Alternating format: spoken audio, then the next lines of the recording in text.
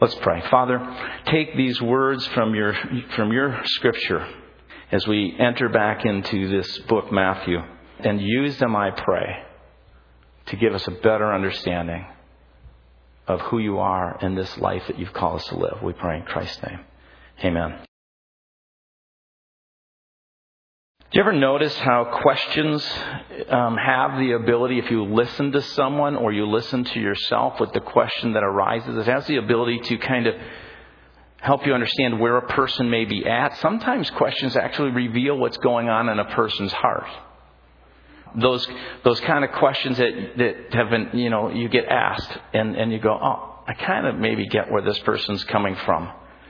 I remember those days when I would ask, when things were a little bit tense in our marriage relationship, and there was this desire on my wife's part for me to be more engaged in the family, and I would take out my daytimer. Remember, you guys, anybody remember daytimers? Not the smartphones, but daytimers, and you'd take them out.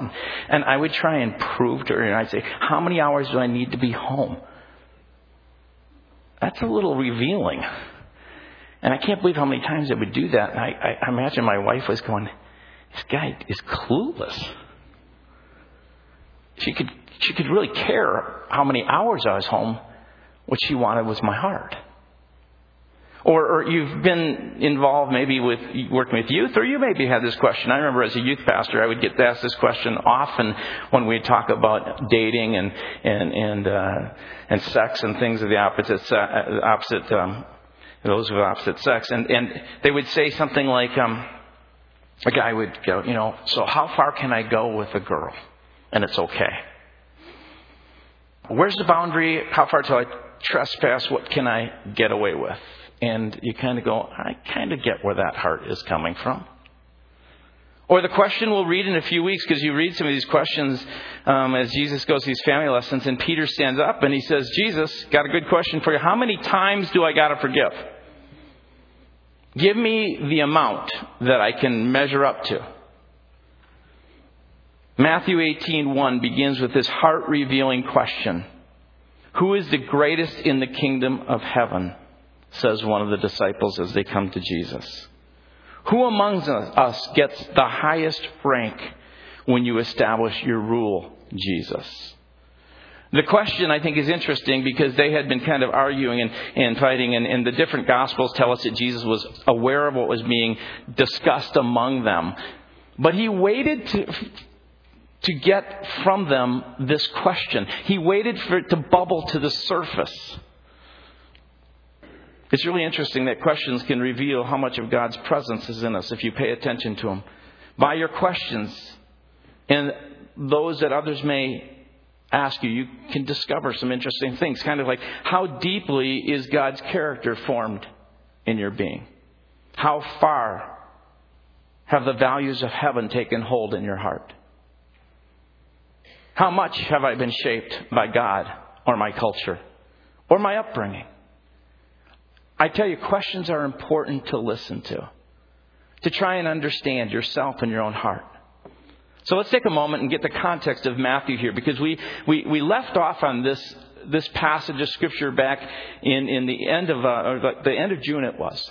To pick it up here, in chapter 16, we had just come to this point where Jesus had turned away from the religious leaders, and he no longer was going to deal with them. He had spent his time. He realized that they had chosen a blindness to not want to hear and not want to see the work of the Spirit of God through the ministry that he had come. So chapter 16 and 17 is Jesus leaving, and it's a narrative, and it's basically Jesus walking out life, meeting the needs of people, and as he would do so, he would then stop every once in a while and he would teach a little bit, or you would find from the narrative some lessons that Matthew wanted us to understand. Well, we come to chapter 18. As you look at chapter 18, verse 1, it says, at that time the disciples came to Jesus and asked. This moves from narrative to now for a chapter, almost like being in a classroom. It's as if Jesus says, grab a paper and pen. He's not addressing the crowd or the religious leaders any longer. He has almost like a closed seminar type of situation where he brings them together. And it may be not just 12, it could be more than 12. The disciples are at a critical turning point in ministry here. In 6 months, Jesus is going to go to the cross. Jesus will be leaving them, and they will have to carry on all that he's been teaching them, all that they've seen evidenced in his life. And so Jesus stops and he says, I want to teach you what it means to be a part of my family. How to live. And so in preparation for his leaving them, he shares what he expects for them as followers, as a part of his family. It's their senior year intensive. It's the last thing they're going to do. In fact, if you look at this passage of Scripture in chapter 18, it's the fourth discourse in Matthew, or series of teachings, which began in Matthew 5 through 7 in the Sermon on the Mount. Then chapter 10, where it talks about Jesus giving instructions to his disciples as they were to go out and minister to the various towns. And then chapter 13 about kingdom parables and what it means to live in the kingdom today. And then chapter 18 is what I would kind of call these modern family lessons. He says, I've invited you because of this new testament, this new covenant I'll be making by my blood. I'm bringing you into a new family. The family of Israel is transitioning now into this family of God that will bring in not just this nation, but all kinds of people. And so before I go, I want to make sure that you understand very clearly what it means to live in my family. These are vital instructions. So if you look at verse 1, chapter 18, he'll begin by saying, I tell you the truth. It's the phrase that is, listen up. What I'm about to say is of utmost importance. And so he says, at that time, verse 1, the disciples came to Jesus and asked, who then is the greatest in the kingdom of heaven? In verse 2, he called a little child to him and he placed the child among them. And he said, truly, I tell you, unless you change and become like little children, you'll never enter the kingdom of heaven. Therefore, whoever takes the lowly position of this child is the greatest in the kingdom of heaven. And then verse 5, and whoever welcomes one such child in my name welcomes me. And Jesus basically is saying, unless you change and become like little children, you won't see heaven, let alone get into it. Greatness has a new measure. He is basically saying there is a new standard by which you will be measured before the eyes of God for what it means to be great. He says there's a new scale that you get weighed by that says, in a sense, what is, in his eyes, something of great significance.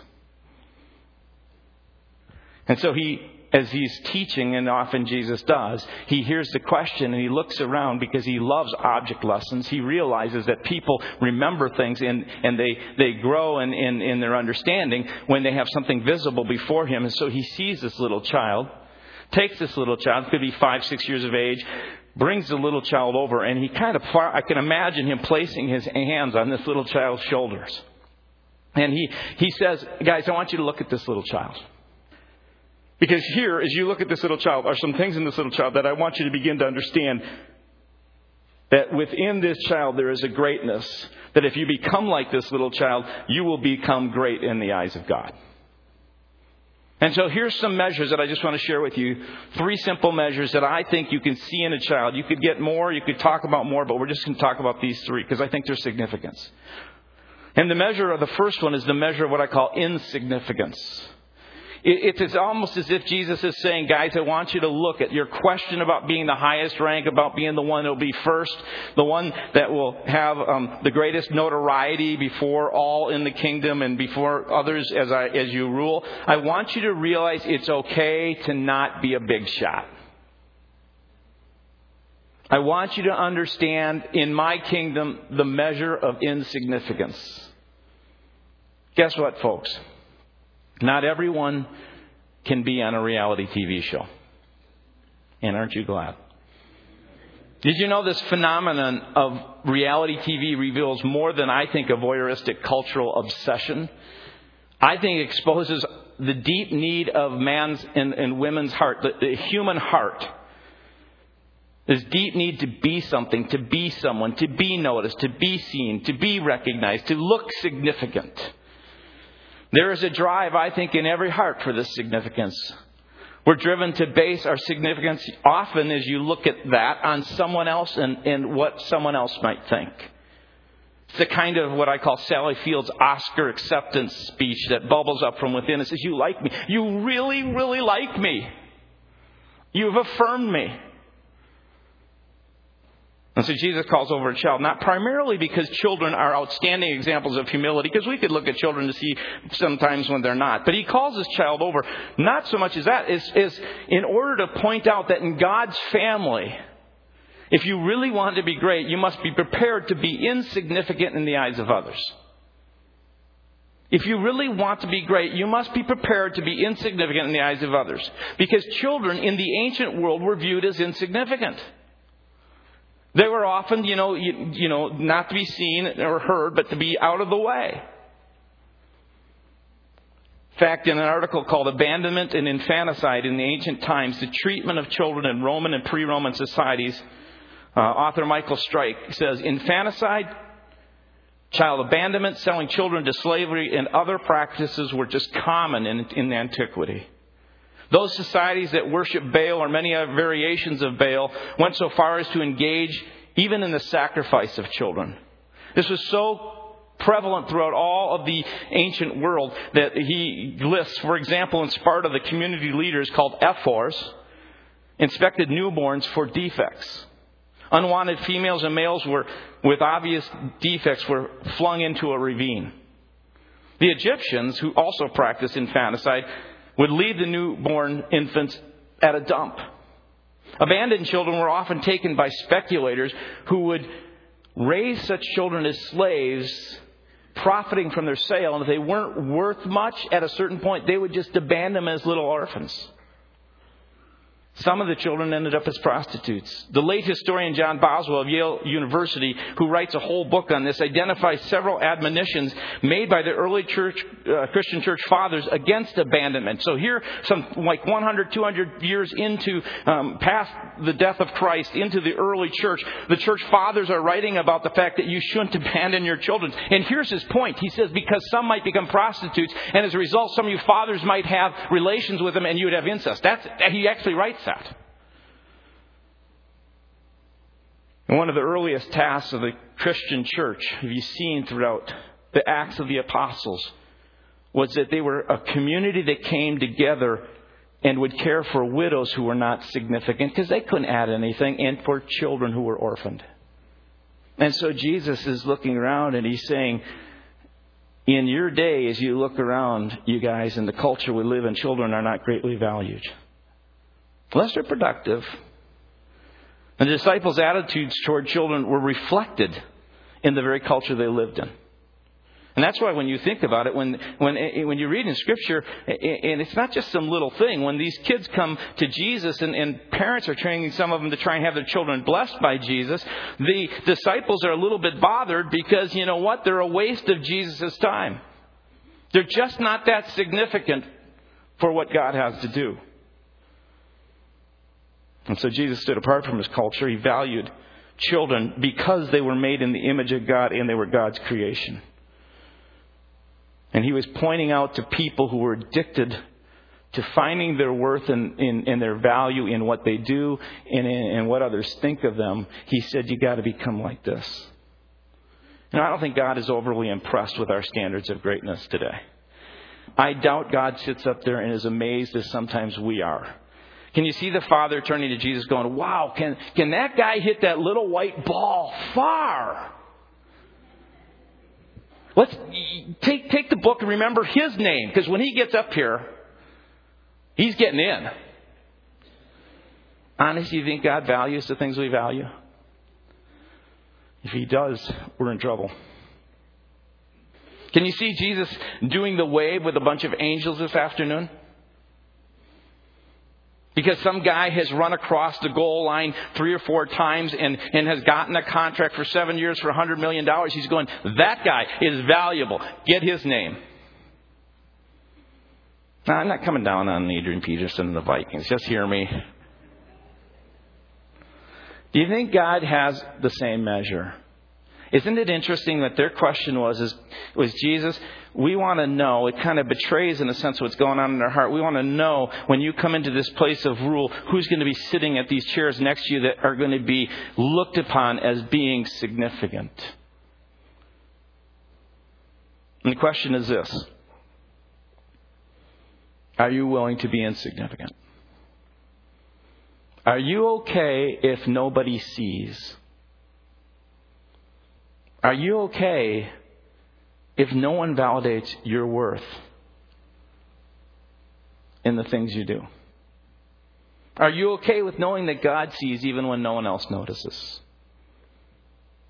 Are you willing to be good for goodness sake? Think about that for a second. Are you willing to do what you know is right? Are you willing to step out and to do this little sacrifice of love that we even talked about in the lives of someone else? Not because they're going to respond and you're going to get something, but because it is just a good thing to do. I just want you to pause for a second. One of the deep desires that I've had when I came to this church and still continues is that we listen, because God's voice does speak to us. He can speak to our heart. And I just want you to pause for a second as you think about your life, as you think about this week ahead of you. Is God calling you to do something like a child that's just insignificant in the sense that it doesn't matter? You just do it because you know it's good. Pay attention to that. Pay attention to what He might place on your heart to do. And follow through in obedience, whether you get any recognition here or not. Because the measure is not of the reality TV, notice me. It's the measure of well done, good and faithful servant. There's another measure here. It's the measure of what I call simplicity. It's a simple phrase that would go with that. It's okay that you don't know everything. Have you ever noticed when, Jesus probably had this little child in front of him, have you ever noticed how little children don't need to know everything? They're okay with knowing some of the answers.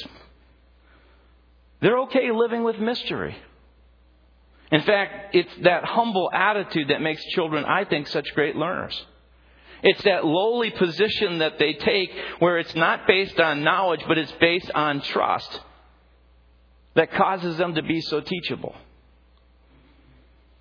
At some point, we become know-it-alls. Our security comes from what we know, and what we know, we then can control, and what we control, by what we control, we feel secure.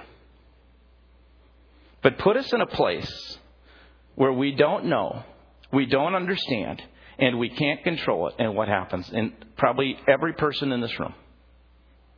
Anybody have an idea? Fear. Immediately you become afraid. And so Jesus, because this little child come in this measure of simplicity, lets you become like this little child where you're okay with mystery, you're okay with the fact that you may not know.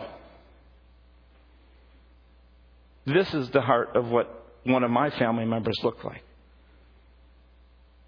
Sometimes God uses children to teach us. I've been reading a book, and some of you who are kind of in meetings that I'm in, et cetera, are probably tired of me talking about this, but it's had an impact on my life. And it's not the one that's been real popular lately, which is Heaven is for Real, about this little boy. It's called The Boy Who Came Back from Heaven. I've been so impacted by the life that this little child has and how it's impacted his father, Kevin Malarkey, and his 6-year-old son, Alex. In 2004, there was this horrific accident. The father, Kevin, was driving. A little Alex, 6-year-old, was in the back seat in his car seat. And when he got hit, the father was thrown out of the car. And I'm not going to tell you. There's all kinds of little details around it that are really interesting. But little Alex is in the back seat. And what happened was his spinal cord at the base was severed.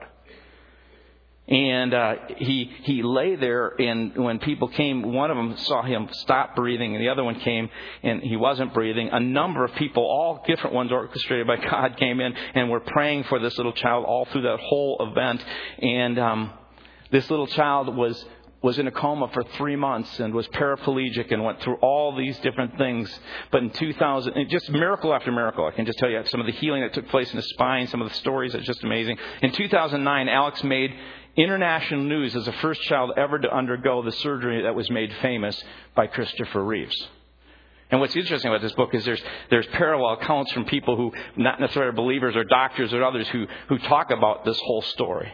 But at one point, the father makes a statement because he's learning so much about God and about living with not knowing and living with this child who sees into this spiritual realm, which we just talk about angels and things like that. But this child has this view of what's going on with such simplicity and humility that at one point he talks about his paraplegic son who is growing, and they believe God's going to continue to heal. It's still, he's in this path of healing. It's amazing. He says, my son couldn't function in a physical world, but it was difficult for me to function in a spiritual world. Who had the greater disability? What a powerful... This little child was so simple, and through it all, so trusting. And this little Alex's simplicity and spiritual sensitivity profoundly not just taught his father, but all kinds of other people. And now through this book that God has used as teaching all kinds of people about just the simple work of God and the trust of God and the reality of God in this world that really parallels what we read in His Word. And so I thought about it. I continued to think, what's really worse? A physical disability in a physical world due to an unresponsive physical body, or a spiritual disability in the spiritual world due to an unresponsive heart? How often, Kevin, do you live with an unresponsive heart that disables you to live the way that God calls you to live? How often do you live with an unresponsive heart to the things of the Spirit that force you to live because of your choices to live in this in a way that you don't see what God's doing? And you can't give praise and you don't give thanks, even in the midst of the difficulty. I can imagine Jesus with his hand on this child, this little simple, trusting child. And he says to these guys, you want to be great? And he says, guess what? It's simple. It's a measure of simplicity. It's okay to not know everything. And I can hear God saying, folks, you really don't need to know so much. You just need to know that I do. I remember when my girls were younger and they'd ask me questions about something, and a lot of times I'd be reading stories to them at bedtime, and they'd ask a question, one of those why questions, and I would feel a little bit stumped. So then I would work really hard, and sometimes I knew the answer, and I had a pretty good answer for it, and I would start into it, and I would get about 2 sentences into it, and they kind of go, "That's enough, Dad." You ever had that experience? I don't need any more information. I think they were just mainly satisfied to know that I knew. Can you kind of put your hand up at a certain point and say, God, that's enough. Thank you. I'm just so glad that you know, and I will trust you in this. If you want me to have more revelation, which there are times God gives you revelation, then bring it on and may my heart be open. But I am going to take a posture of trust. I ask you to pause and think a second. If there is this measure of what I call insignificance, there is also this measure of what I call simplicity. And you may be in that place where you're saying, I really want to know more. If I could know more, I could control it. Then if I could control it, I'd feel secure. And God is saying, you know what? It's okay that you don't know right now. In fact, there may be a reason you don't know. I want you to merely be like a child and trust. And then there's this what I call measure of imperfection. It's the little line that says, it's okay, you're not perfect. That's a tough one for, I think, all of us. It is for me. It's the measure of imperfection. It's okay, you're not perfect. At some point, failing and falling down isn't okay. Ever seen little kids? They know failing and falling down often is the way to actually walking. Do you ever wonder when you grew out of imperfection and needed to be perfect?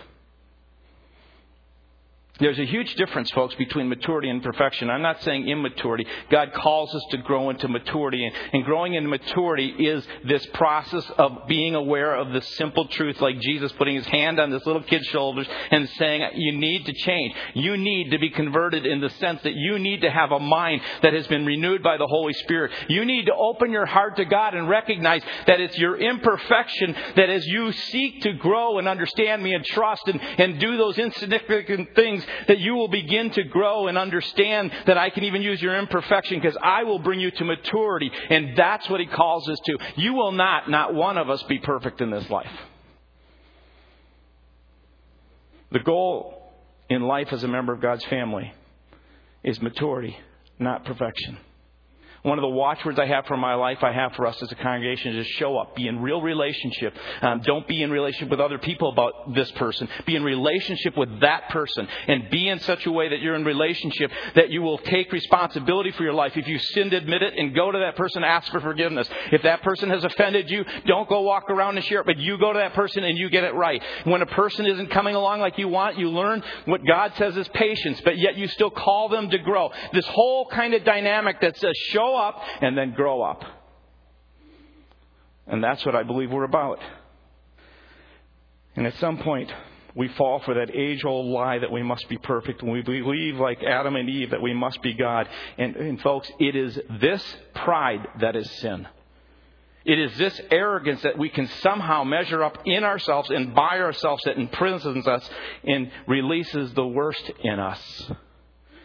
We sin, we hide, we refuse to see how much we need God. And we refuse to recognize that we are imperfect beings. And so we try and live in this world looking perfect. And so like Adam and Eve, you grab leaves. And these kind of leaves don't work well, so you look for bigger leaves. And you got to live in this world where you have these kind of leaves. And these leaves of accomplishment, and these leaves of success, and these leaves of being popular. These leaves that you try to cover your real self with. And you want to do it because in some way you think that if people can see you this way, you'll be okay. And God goes, I know you're not okay. I know that in every one of the people here who have been children of Adam and Eve, there is sin. And this sin is this inability to get real with what's going on in your life and recognizing your need of God.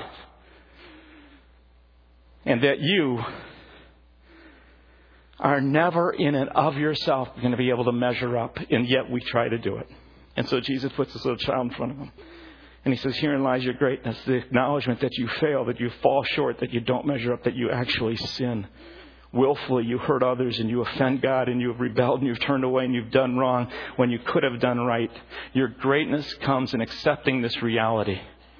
And your salvation lies in seeing yourself for who you are and trusting that this God loves you more. That God's love is so great. Listen to this. That God's love is so great that He became insignificant. Became a man. And in Jesus simply trusted His Father and took on our imperfection and sin and made us perfect and sinless in His eyes. And now go live in that love. Walk in the freedom of that love. Grow up in that love. I've shared this before, but it was such a mark in my life, and it seems silly, but I remember one time I was on a flight from Miami to Dallas to Chicago, and on my flight from Miami to Dallas, and I didn't have any clothes with me, just my briefcase. I was wearing these kind of lighter pants, white pants, and I'm on the plane, and I like being on the plane because I like people serving me, Diet Cokes and some peanuts and reading. I'm not one of those kind of guys who tries to save everybody on the plane. And so I get in there and I am reading and I was busy doing, and I knocked the Coke down and it spilled on my pants. And you know how it's underneath? That's just a rotten feeling. Everyone's feeling sorry for you. The guy next to me was thrilled I didn't spill it his way. And I remember feeling so embarrassed, which is shame. And I remember walking out of the plane kind of carrying my newspaper and my briefcase. And I just didn't want anyone to see that. And I remember walking around, just starting to go through the airport, because I didn't want people to think I wasn't perfect, I guess. And then when did I ever think I was perfect? Because I know I'm not perfect. My wife knows I'm not perfect. My kids know. You know. So I remember just going, I got to give up the charade. God sees me for who I am. He really loves me. You know what? I'm just not perfect. I blow it. And I remember it was so freeing. I took the paper and I walked like this. I had some eyes looking at me, but I was thinking to myself, you've done this too. Why do we come and think as you're sitting next to people that this person's got their whole act together, You know what? Every person in this world needs the love of God to come and say, take away the charade, take away the leaves, take away the hiding. Just admit the fact that you're sinful, that you're not perfect. And what God came to do was to give you His life so that you could begin to grow up and show up in this life, no matter what anyone else thinks, walking freely through wherever it is, knowing this truth, that God loves you and He has provided the perfect covering for you in Jesus Christ. That's who we are. We're going to be little children. We're going to be a kind of people that goes, we'll do what's insignificant. And we will not know everything. And we also understand that this God who gave us Jesus loves us so much that He accepts me in my sin. And because He loves me so much, I don't want to sin. I want to walk in that love and give that love to others. Let's pray. That's the lesson I believe God wants this family to know. Let's pray together. Father, I would ask that you would take these words and thoughts and this family that you wanted to leave behind when you went to heaven. You would look here and go, that family's here. They're like kids. They've learned the lessons from little ones. They're okay being insignificant. They don't need to be the biggest, grandest, most happening church in the city. It doesn't matter. It just matters that they're just willing to do the good things that I place before you, and they're willing to obey and not have to know it all, and they're willing to walk in my love and give that love to others. Praise God. That's what He's doing. We thank you and we praise you in Jesus' name. Amen.